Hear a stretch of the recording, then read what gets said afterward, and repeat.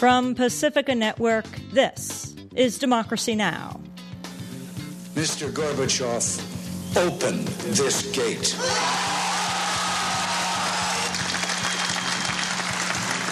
Mr. Gorbachev, tear down this wall. Former President Ronald Reagan dies at the age of 93. While most of the country and media focus on Reagan the man, we'll look at the policies and history of the Reagan era, from Iran-Contra to nuclear weapons to the bloody conflicts in Central America. We'll talk with Noam Chomsky, Helen Caldicott, who met with Reagan in the Oval Office over the issue of nuclear annihilation. My fellow Americans, I'm pleased to tell you today that I've signed legislation that will outlaw Russia forever. We begin bombing in 5 minutes. And we'll speak with investigative journalist Robert Parry, whose reporting led to the exposure of the Iran-Contra scandal. A few months ago, I told the American people I did not trade arms for hostages. My heart and my best intentions still tell me that's true, but the facts and the evidence tell me it is not. All that and more coming up.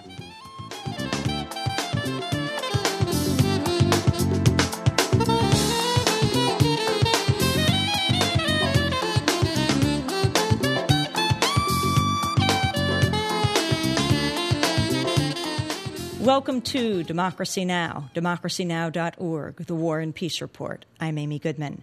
On Saturday, former President Ronald Reagan died after suffering for more than a decade from the mind-destroying illness, Alzheimer's disease. He was 93 years old. Services honoring the former president will take place in Washington, D.C. and California, spanning 5 days. Today, his family is gathering for private services at the Ronald Reagan Presidential Library in Simi Valley, California. Afterward, the body will lie in repose at the library through Tuesday for public visitation. The body will be flown to Washington on Wednesday, where it will lie and stay in the rotunda of the Capitol for public viewing through the night and all day Thursday. The federal government will be closed Friday to honor the former president. The funeral service will take place at the National Cathedral.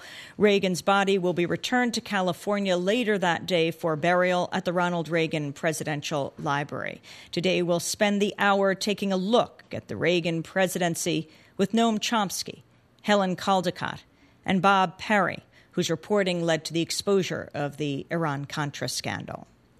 In Iraq, at least 20 people died in a pair of car bombings on Sunday. South of Baghdad, a bombing killed at least 11 police officers in an attack on an Iraqi police station. North of Baghdad, 9 Iraqis were killed, another 30 injured in a car bombing outside a U.S. airbase. In another attack on a U.S. base, 1 American was killed in Balad. This came 2 days after 5 U.S. soldiers were killed in Sadr City. For the second time in a week, the U.S. has announced a ceasefire has been reached with Shiite cleric Muqtada al-Sadr, who met over the weekend with the country's leading Shiite leader, Ayatollah Sistani. Meanwhile, the Los Angeles Times is now reporting 800 Iraqis living in the section of Baghdad known as Sadr City have been killed in fighting over the last few months. On the governing front, the country's new prime minister, Iyad Allawi, who's a former Ba'athist with ties to the CIA, lashed out at the U.S. for disbanding Saddam Hussein's Ba'athist army, police, and security forces. He's expected to soon announce some Ba'ath Party members will be allowed to begin working again for the government. Meanwhile, Iraq's president, Ghazi al-Yawar, will make his first trip to the United States as president this week to attend the G8 summit on Sea Island, Georgia, where attendees will consider passing a resolution calling for more democratic reforms in the Arab world. The New York Times reports most Arab nations, with the exception of Qatar, have been invited to attend the summit. The Qatar snub is the latest chapter in an ongoing battle over the Qatar-based satellite news channel Al Jazeera, which the U.S. claims incites anti-American violence in Iraq. One diplomat said, quote, "It's strange having a summit declaration on democratic reforms and not inviting a country because it has a free press." In other Iraq news, the London Telegraph is reporting an arrest warrant has been issued for the American consultant Francis Brooke, who's worked for years with Ahmed Chalabi and the Iraqi National Congress. An Iraqi judge said Brooke had tried to stop a recent raid on Chalabi's headquarters. Brooke, who's believed to be back in Washington, boasted in a recent interview with the New Yorker that he helped engineer the war on Iraq by providing the United States with the evidence it was seeking on weapons of mass destruction. He told the magazine, quote, "I'm a smart man. I saw what they wanted and I adapted my strategy." The INC has been widely accused of passing fabricated intelligence to the U.S. government and major media outlets, including the New York Times. Meanwhile, the Baltimore Sun has revealed employees of the private military firm DynCorp oversaw the raid that was carried out on Chalabi's headquarters by Iraqi police with U.S. support. Members of Chalabi's INC had previously said armed Americans in civilian clothes directed the Iraqi police on what rooms to go into and what items to take. The State Department has given DynCorp $50 million to provide 1,000 advisors to help organize Iraqi law enforcement and criminal justice systems. There are an estimated 20,000 contract security workers in Iraq. A recent report by the Senate Armed Services Committee predicts the number could more than triple in the next several months. On Saturday, 4 employees of the North Carolina-based security company Blackwater USA were killed in an ambush. Over the weekend, the U.S. released 320 more prisoners from the Abu Ghraib prison. This came as more news reports emerged that the incidents of torture recently captured on film at Abu Ghraib were not isolated events, but part of a new Pentagon policy on dealing with detainees. The Wall Street Journal is reporting it's obtained a classified Bush administration report that concluded the president wasn't bound by laws prohibiting torture and that government agents who might torture prisoners at his direction couldn't be prosecuted by the Justice Department. The advice was part of a classified report on interrogation methods prepared for Defense Secretary Donald Rumsfeld after commanders at Guantanamo Bay, Cuba, complained in late 2002 that with conventional methods they weren't getting enough information from prisoners. The report claimed that on national security grounds the president could approve the use of almost any physical or psychological action during the interrogation, including torture. In addition, the report advised that torture or homicide could be justified as self-defense should an official, quote, honestly believe it was necessary to head off an imminent attack on the United States. In Saudi Arabia, 2 BBC journalists were shot Sunday in a gun battle near Riyadh. Simon Cumbers, an Irish cameraman for the BBC, was killed. BBC security correspondent Frank Gardner was seriously injured. They were filming the house of a member of al-Qaeda who was killed last year. Gardner is one of the BBC's foremost experts on al-Qaeda. In Italy, the country's largest electric company cut off power to 2 left-wing radio stations just as they were preparing to broadcast coverage of the protest against President Bush on Friday. This according to a report by Media Channel. The electric company, which is partly state-owned, claimed the power outage was due to maintenance work, but it forced the 2 stations off the air for 4 hours. Green Party ministers have called for a parliamentary inquiry into the power outage. Protesters estimate 250,000 people took to the streets against Bush in Italy. In radio news in this country, Democratic Senator Patrick Leahy and Republican John McCain have introduced legislation that could allow the formation of thousands of new low-power FM radio stations across the country. The New York Times is reporting federal prosecutors recently questioned Vice President Dick Cheney as part of their investigation into who outed the identity of CIA agent Valerie Plame in apparent retaliation for public criticism of the invasion of Iraq by her husband, Ambassador Joseph Wilson. Cheney was not brought before the grand jury and was not questioned under oath. In his recent book, Wilson identified Cheney's chief of staff, Scooter Libby, as one possible source of the leak.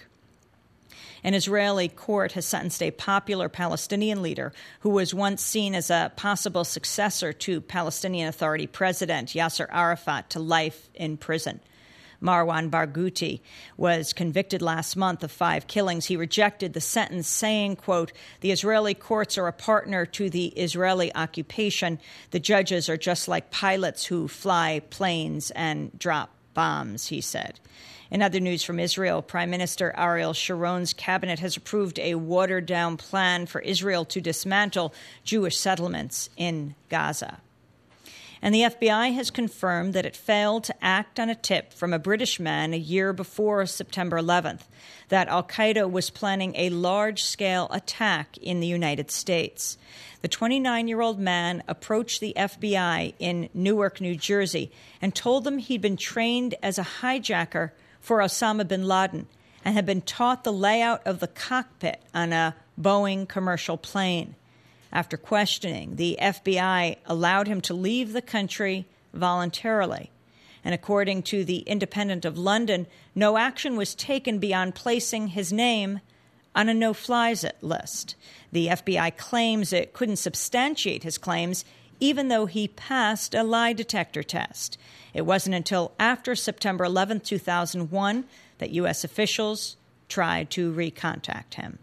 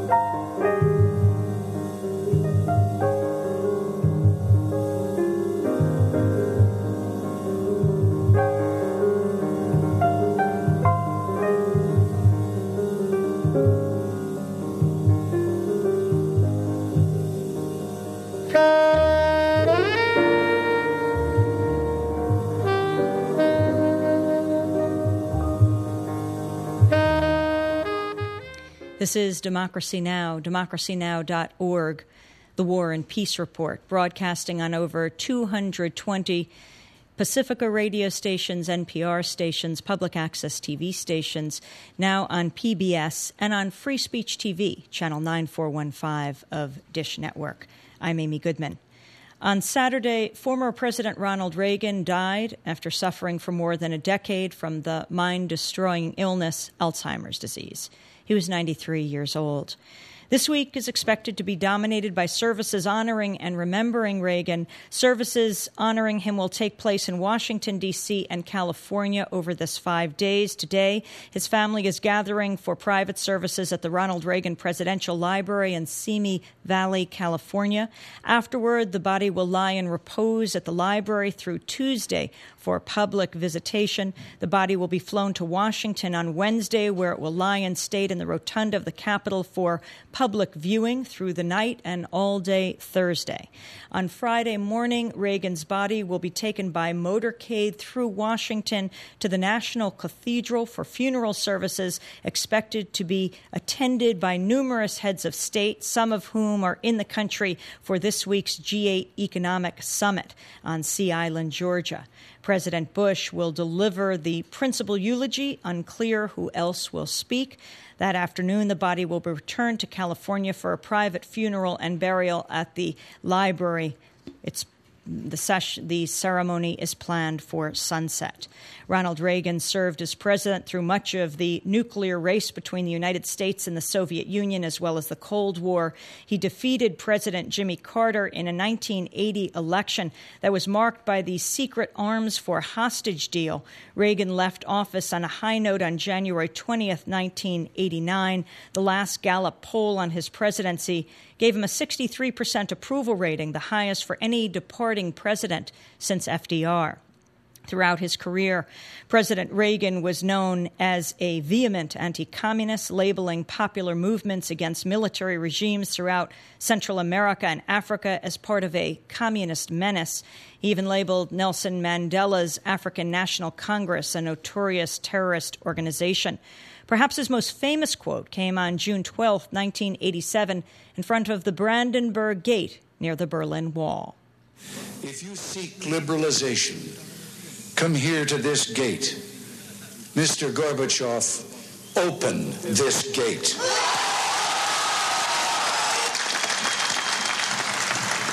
Mr. Gorbachev, tear down this wall. Among Republicans and other conservatives, Reagan's presidency is remembered as a revolution. Current President George Bush has evoked his name consistently throughout his time in power. The network and newspaper coverage of his death has brought forth a chorus of praise from Democrats and Republicans alike. Much of the reporting and commentary has represented a dramatic revision of the history of the Reagan years in office. This is what we will look at today on Democracy Now!, the policies of the Reagan administration and the history of his years in power. Today we will speak with Noam Chomsky, one of America's best-known dissidents, author of scores of books, his latest, Hegemony or Survival. We'll also speak with veteran journalist Robert Perry. For years, he worked as an investigative reporter for Associated Press and Newsweek. His reporting led to the exposure of what's now called the Iran-Contra scandal. And Helen Caldicott, one of the world's most respected anti-nuclear doctors, founder and of Physicians for Social Responsibility and Women's Action for Nuclear Disarmament. She met with Ronald Reagan in the Oval Office in 1983 to talk to him about nuclear annihilation. She was brought in by President Reagan's daughter, Patty Davis. We go first to Helen Caldicott in Sydney, Australia. Welcome to Democracy Now!, Dr. Caldicott. Thank you, Amy. It's very good to have you with us. Dr. Caldicott has just founded a new organization called the Nuclear Policy Research Institute. Can you talk about your meeting with President Reagan and about those years of the Reagan presidency as it relates to nuclear weapons?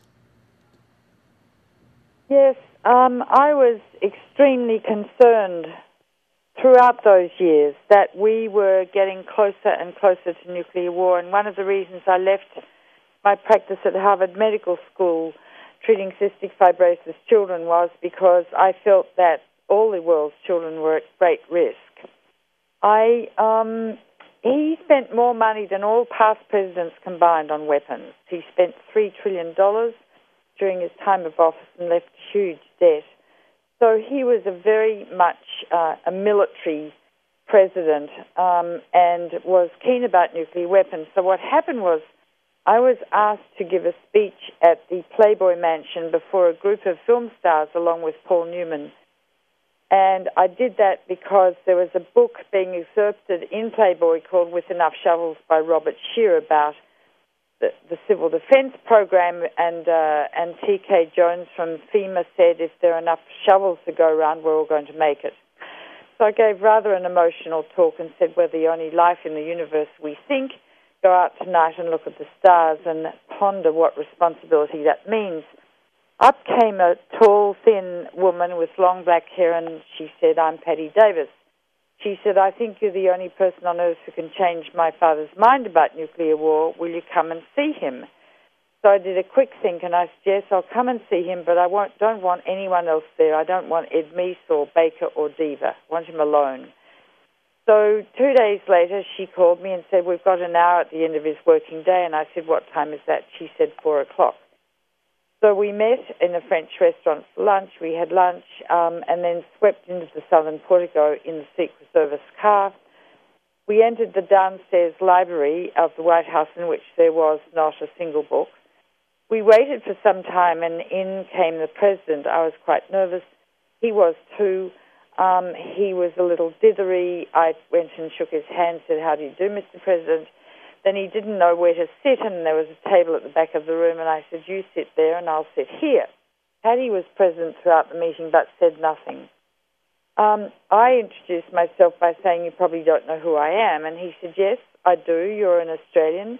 You read On the Beach when you were a young girl and you're scared of nuclear war. And I said, yes, that's right. He said, well, I too am scared of nuclear war, but our ways to prevent it differ. I believe in building more bombs. So we were off to a great start. I just finished my book, Missile Envy, so I was absolutely full of facts and figures. He would make a statement which was wrong. Everything he said was incorrect and inaccurate. So I would stop him when he'd said what he said and correct him. And you remember when he used to get flustered, his cheeks would flush. We call that in medicine a malar flush. So I would hold his hand to reassure him, and we'd get on to the next topic. And I've reported this in my autobiography, A Desperate Passion. We met for an hour and a quarter. At a certain point, and I spent half the time actually holding his hand. We really established a doctor-patient relationship, me being the doctor. Halfway through the interview, he said, look, I took some notes before I came down. He pulled some handwritten notes out of his top pocket and read to me that people who worked for the nuclear weapons freeze, which at that time was 80% of the U.S. population, supported the freeze, were either KGB dupes or Soviet agents. And I said, that's from last month's Reader's Digest, John Barron's piece. He said, no, it's from my intelligence files. And Patty later reassured me that that was one and the same thing, that he'd virtually never read a book, or very few, but he religiously subscribed to the Reader's Digest every month all his life. At one point she said, Dad, I know that what Dr. Caldecott is saying is correct because I have a 1982 Pentagon document to prove it. And without looking at it, he said, that's a forgery. I think it was one of the most shocking experiences of my life. He was clever, though. I decided that if there was no point, or if I was not going to meet with him again and I could have no influence, that I would talk to the press, who were hungry to hear exactly what this man was about. I spent more time with him alone than any other person during his 8 years of office. But he leaned towards me during the end of the interview and said, look, I'm not going to talk to anyone about this. And I gratuitously said I won't either. And then eventually a journalist trapped me and said, look, I just want some background. And I naively gave the background. And so the piece was printed. I then wrote and apologized to him, and he wrote me a very nice letter back saying, look, once I'm used to the press, once they were gentlemen, and now they're not, and they don't follow the rules and obligations of journalists, which was very sweet. I thought he was a sweet old man. He was not appropriate at all to be the President of the United States, and I guess I clinically estimated his IQ as one does with a patient to make sure that they take their medicines on time and the like.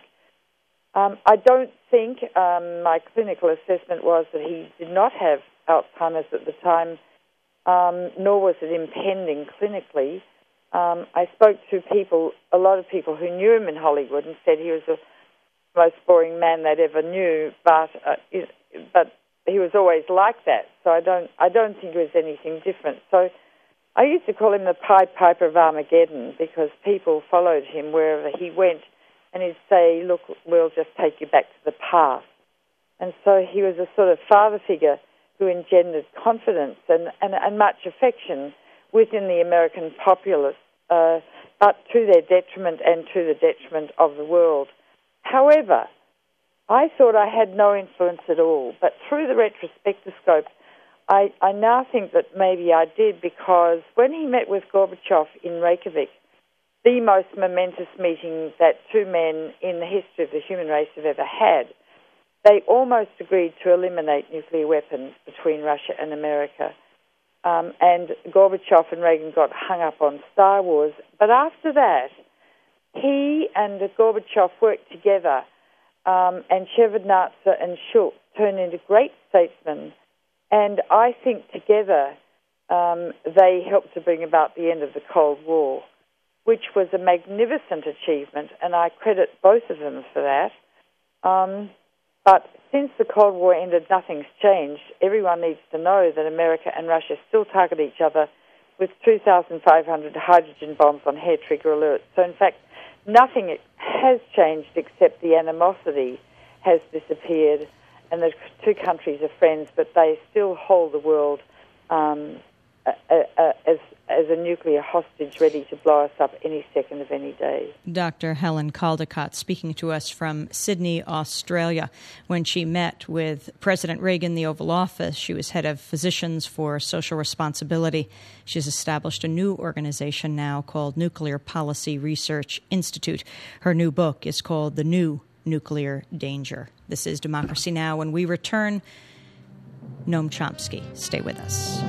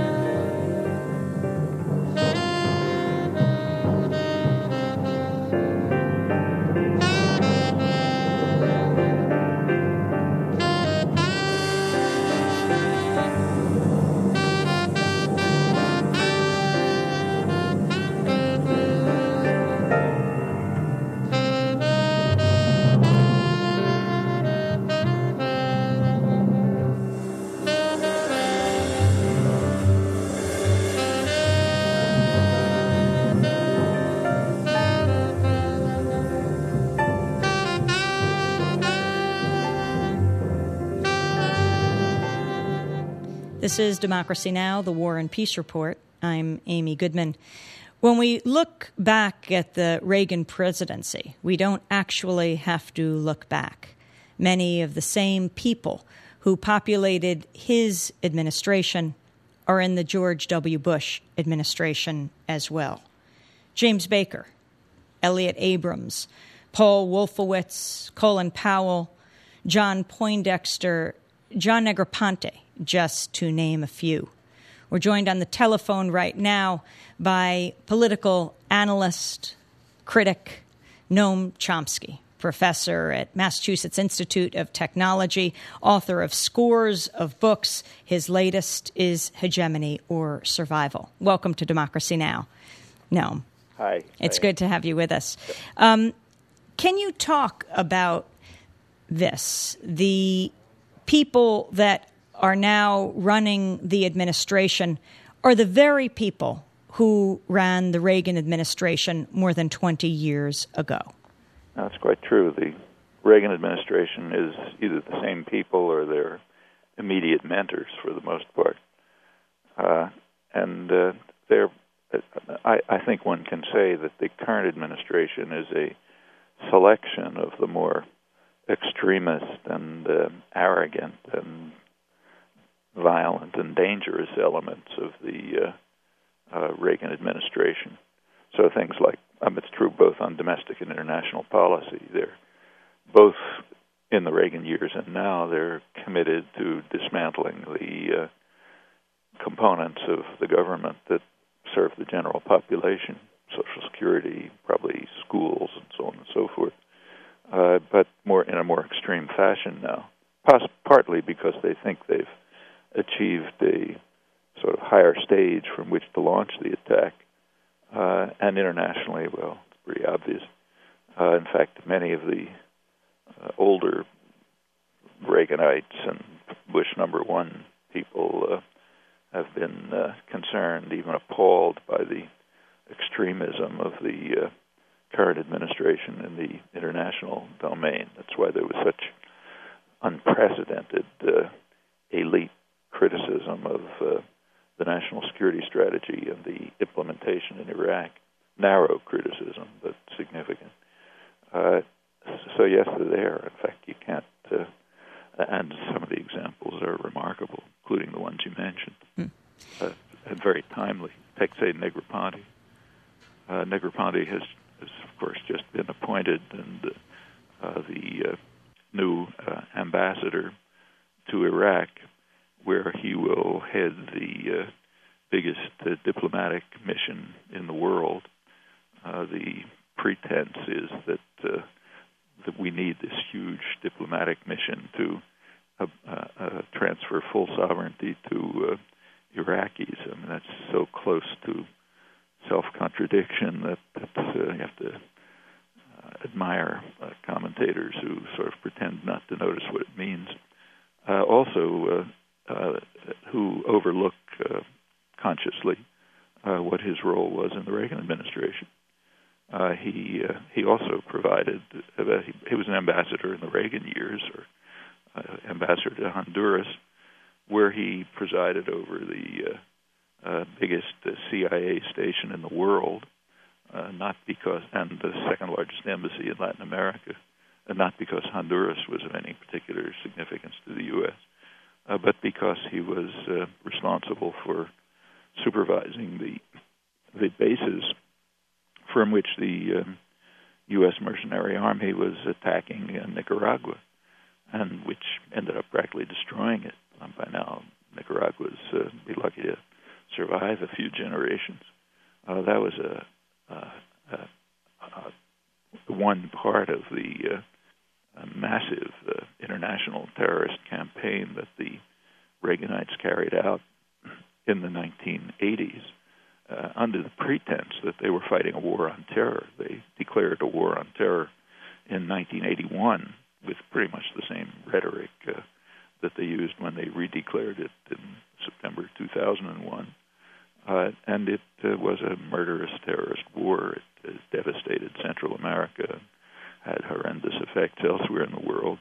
In the case of Nicaragua, it was so extreme that they were condemned by the World Court by two supporting Security Council resolutions that the U.S. had to veto.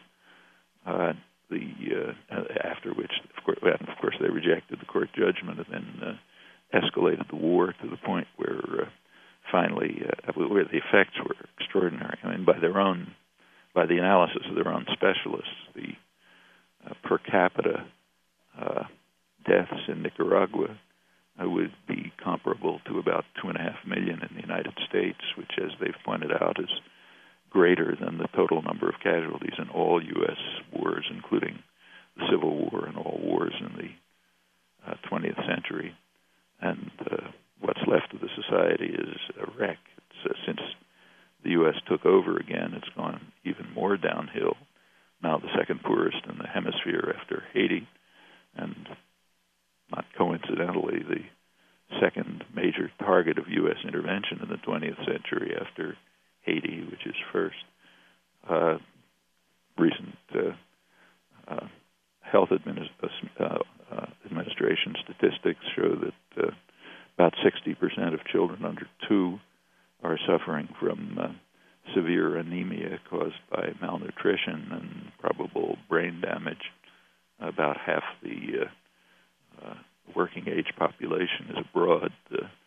Costa Rica, United States, doing enough low-level work so they can send back some remittances to keep the families alive. It's a real victory. You can understand why Colin Powell and others are so proud of it. But Negroponte was in charge of it in the first half of the decade directly, and the second half more indirectly in the State Department and the National Security Staff, where he was Powell's advisor. And now he's supposed to undertake the same role similar role in Iraq. He was called in Nicaragua the proconsul, and after the Wall Street Journal was honest enough to run an article in which they headlined "The Modern Proconsul," on which they mentioned his background in Nicaragua without going into it much, and said, yes, he'll be the proconsul of Iraq. Well, that's a direct continuity, but there's a lot more than that. And what you mentioned is correct. I mean, Elliot Abrams is an extreme case. I mean, he's now the head of the Middle East section of the National Security Council. He was, as you know, he was sentenced for lying to Congress. Got a presidential pardon.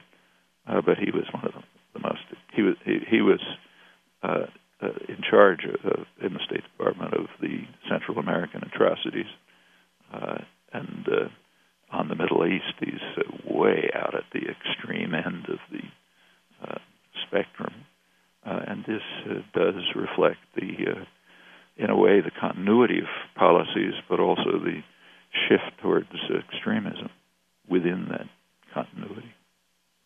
There was very little critical comment about President Reagan this weekend on his death, perhaps explained by his death, what happens when a person dies and what people say, or perhaps also because there is a kind of rewriting of history that has been going on. But one of the few people who were quoted in the mainstream media was the Mexican foreign minister, the former Mexican foreign minister, Jorge Castaneda, whose father served as foreign minister as well, 1979 to 1982, said Reagan was extremely unpopular in Mexico when he was president because of his policies in Central America and what was viewed in Mexico as a Mexico-bashing campaign over drug trafficking.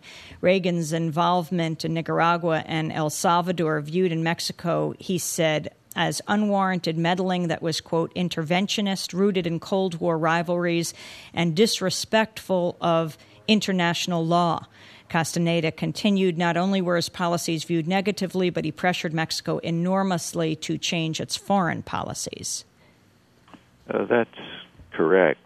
Castaneda is being diplomatic. It wasn't. He's understating with regard to international law and with regard to the intervention. It was, it ended up with a couple 100,000 people being killed and 4 countries ruined. Even a world, the U.S., the people now in office in Washington have the unique honor of being the only ones in the world who have been condemned by the World Court for international terrorism. It's a little more than what he said, but that's what he's aiming at. The unpopularity continues. The latest figures show that George Bush, number 2, latest Latin American figures among Latin American elites, the ones who tend to be more supportive of the United States. I think it was about close to 90% opposition throughout the hemisphere, and approximately, if I remember, 98% opposition to him in Mexico. But to be accurate, we should say that this goes way back. So John F. Kennedy tried very hard to get Mexico to line up in his anti-Cuba crusade.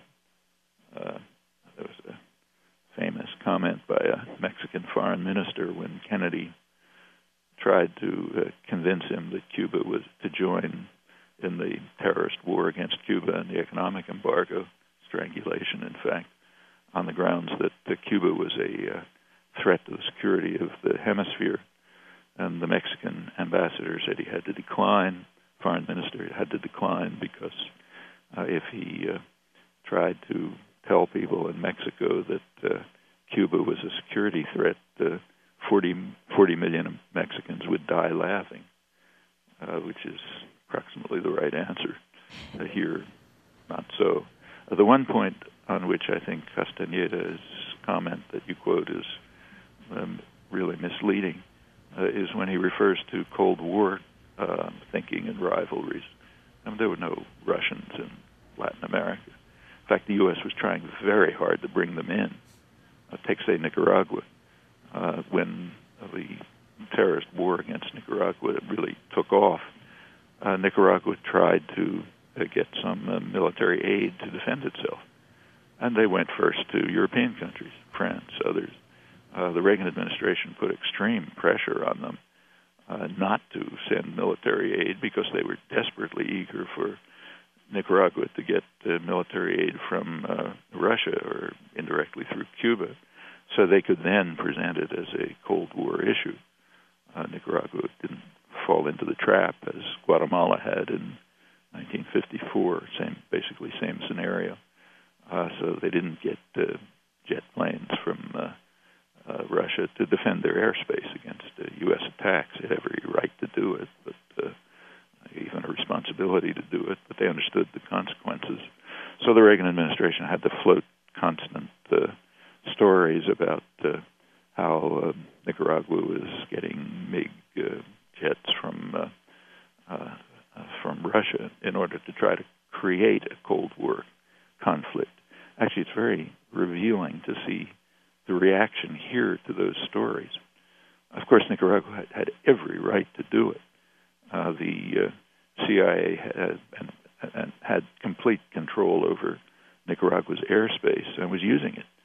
It was using it to send communications to the guerrilla army, which was, guerrilla is a funny word for it, they had computers, helicopters, and so on, to send them instructions so that they could follow the U.S. command orders to avoid the Sandinista army, the Nicaraguan army, and to attack what are called soft targets, undefended civilian targets.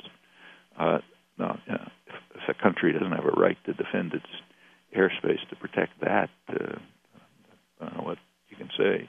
So obviously they had a right to do it, but they didn't. They allowed the U.S. to have control of the airspace and to attack, to use it to attack undefended targets. Noam Chomsky, you've written about the U.S. as being the only country in the world to be convicted in the World Court of terrorism, and this had to do with the bombing of the Nicaraguan harbor, which took place under Reagan. Can you talk about that?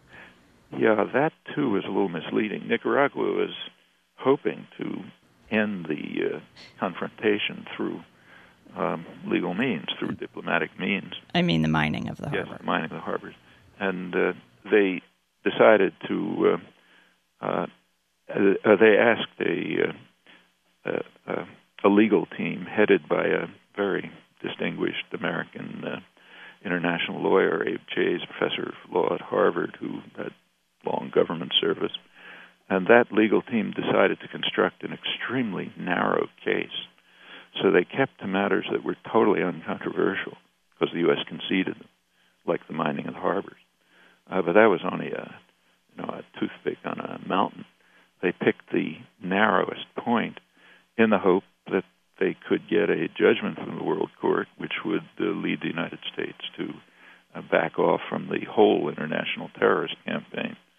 And they did win a judgment from the court, which ordered the U.S. to terminate any actions, any violent actions against Nicaragua, which went way beyond mining of the harbors. That was the least of it. So yes, that was the narrow content of the court decision, although if you read the court decision, it goes well beyond. They're all, of course, conscious of the much wider terrorist campaign, but the Harvard, the Chase-run legal team didn't bring it up for good reasons. They didn't want any controversy at the court hearings about the facts, and there was no controversy about that since it was conceded. However, it should be read as a much broader indictment, and a very important one. The term that was used by the court was unlawful use of force, which is the technical term for the informal notion international terrorism. There's no legal definition of international terrorism in the international domain. But it was, in effect, a condemnation of international terrorism over a much broader domain. However, we should bear in mind, it's important for us, that horrible as the Nicaragua war was, it wasn't the worst. Guatemala and El Salvador were worse. It's just that in Nicaragua, and the reason was that in Nicaragua, the population at least had an army to defend it. In El Salvador and Guatemala, the terrorist forces attacking the population were the army and the other security forces, and there was no one to bring a case to the World Court that can be brought by governments, not by peasants being slaughtered. Professor Chomsky, we have to break, and when we come back, we will also be joined by Bob Perry, Robert Perry, who reports for AP and Newsweek, whose reporting led to the expose of the Iran-Contra scandal. We're speaking with Professor Noam Chomsky of the Massachusetts Institute of Technology, author, among many other books, of Hegemony or Survival. Stay with us.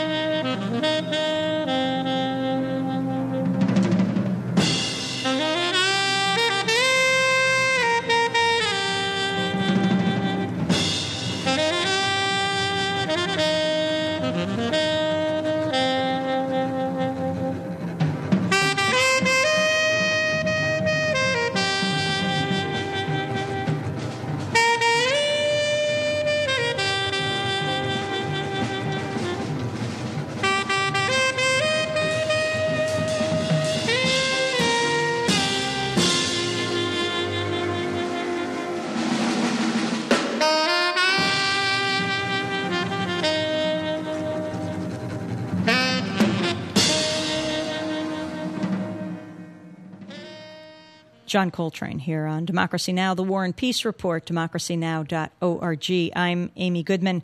The U.S. news media's reaction to Ronald Reagan's death is putting on display what has happened to American public debate in the years since Reagan's political rise in the late 70s, a near total collapse of serious analytical thinking at the national level. So begins Robert Perry's latest piece at consortiumnews.com called Raiding Reagan, a Bogus Legacy. Robert Perry, a veteran journalist, for years he worked as an investigative reporter for both the Associated Press and Newsweek magazine. His reporting led to the exposure of what's now known as the Iran-Contra scandal. Before we go to Robert Perry, Noam Chomsky still on the line with us, we thought we'd go to President Reagan as the Iran-Contra scandal was breaking. We did not, repeat, did not trade weapons or anything else for hostages, nor will we. That was President Reagan in 1986, but his statements changed a few months later. A few months ago, I told the American people I did not trade arms for hostages. My heart and my best intentions still tell me that's true, but the facts and the evidence tell me it is not. President Reagan in 1986. Investigative reporter Robert Perry, especially for listeners, for viewers who were kids or not even born at the time, explain the Iran-Contra scandal, please. Well, Amy, the Iran-Contra scandal really comes out of a couple of different initiatives that the Reagan administration was following. One was, as Dr. Chomsky mentioned, the war in Nicaragua, which had to be done with a great deal of deception surrounding it because Congress had opposed much of that effort. The international community had opposed much of that effort. So the Reagan administration essentially took it underground with the work of people like Elliott Abrams and Oliver North and John Poindexter. So on one side, there was this effort to maintain support for the Contras, who were engaged in fighting the Sandinistas in Nicaragua. On the other side, there had been a fairly long-running policy, which we've sort of at least traced back now to 1981, of secretly helping the Iranian government arm itself. That was in the context of the Iran-Iraq war, where the United States policy became basically to secretly support both sides, both the Iranian fundamentalist government of Khomeini and the more secular government of Saddam Hussein in Iraq. So you had those two policies running in parallel form, and then when the financing for the Contras became more and more problematic, the Reagan administration decided to use some of the profits from selling arms to the Iranians to help support the Contras. So that became known as the Iran-Contra scandal when it finally broke. And what about the context for this taking place. I wanted to play for you Ed Meese, the former Attorney General, who is the one who broke to the national media the Reagan administration's admission of what had taken place. He was interviewed yesterday on Wolf Blitzer's late edition on CNN. This is former Reagan Attorney General Edwin Meese. Or a relationship with the moderate forces in Iran, and part of the agreement to show good faith was to provide some defensive weapons for them. Separately from that, we had the support of the freedom fighters. And when you had some people in the White House that unauthorized took some of the profits from the sale of arms to Iran and diverted them to the support of the freedom fighters, that was the problem. He then went on to say, and I'd like to continue this quote of Edwin Meese, just to bring it right back up, to talk about President Reagan, what he did in terms of his admission. This is, again, former Attorney General Edwin Meese. I told the president what had happened, and he immediately said, Ed, we've got to get this out to the American people as quickly as we can. And so what he did was he called the cabinet first, and we had a meeting in which it was revealed to the cabinet. An hour later, he brought in the congressional leaders and presented the whole picture to them. And then at noon, brought the press together, had a press conference, and he introduced the subject. And then he was actually entertaining the Supreme Court for lunch that day. He had to excuse himself to do that. And he asked me then to explain the details to the press corps. It was something that he knew nothing about while it was going on in terms of the unauthorized activity, and which he was quick to make sure that all the facts came out to the public. And I think that in itself probably saved his presidency, at least enabled him to continue to be a successful president over the next 2 years, which were critical in ultimately our relationship with the Soviet Union and ending the Cold War. Former Reagan Attorney General Edwin Meese. Your response, Bob Perry. Well, that really isn't quite true. It is true that Edwin Meese put out at a press conference in November of 1986 the basic facts that Oliver North and the team he was working with made this transfer of money from the Iran shipments of weapons to the Contras. However, what happened after that was simply a replacing of the original cover-up, which had been to protect Oliver North, to making him the fall guy and essentially imposing a second cover-up, which was designed to protect Ronald Reagan, Vice President George Bush, the Central Intelligence Agency, and other entities of the administration that had been deeply involved in this operation in various ways. It took a lot more work, both from some of us in the press, and most significantly by Lawrence Walsh, who was the special prosecutor who investigated the Iran-Contra scandal, to break through many, many of these barriers. Lawrence Walsh, who was a patrician Republican, if we remember, named his book on this topic Firewall. And the reason he used the title Firewall was because a firewall had been built to protect Ronald Reagan, George Bush Sr., and other elements of the administration from the spread of the scandal. We learned later, as this thing played out, that there was that the CIA remained directly involved in these operations really through to the end. So it wasn't a case of just Oliver North and a few men of zeal taking action. It was a case of an administration essentially bringing the policy underground, and then when it was exposed in part, just replacing it with a new cover-up.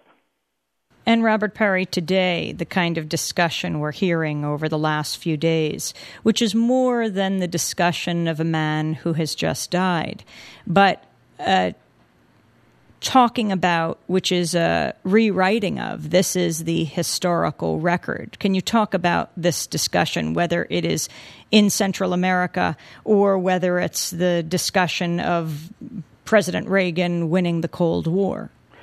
Well, I think in essence, Amy, what we've seen here is a continuation in this administration of some of the approaches that became very prominent in the Reagan administration.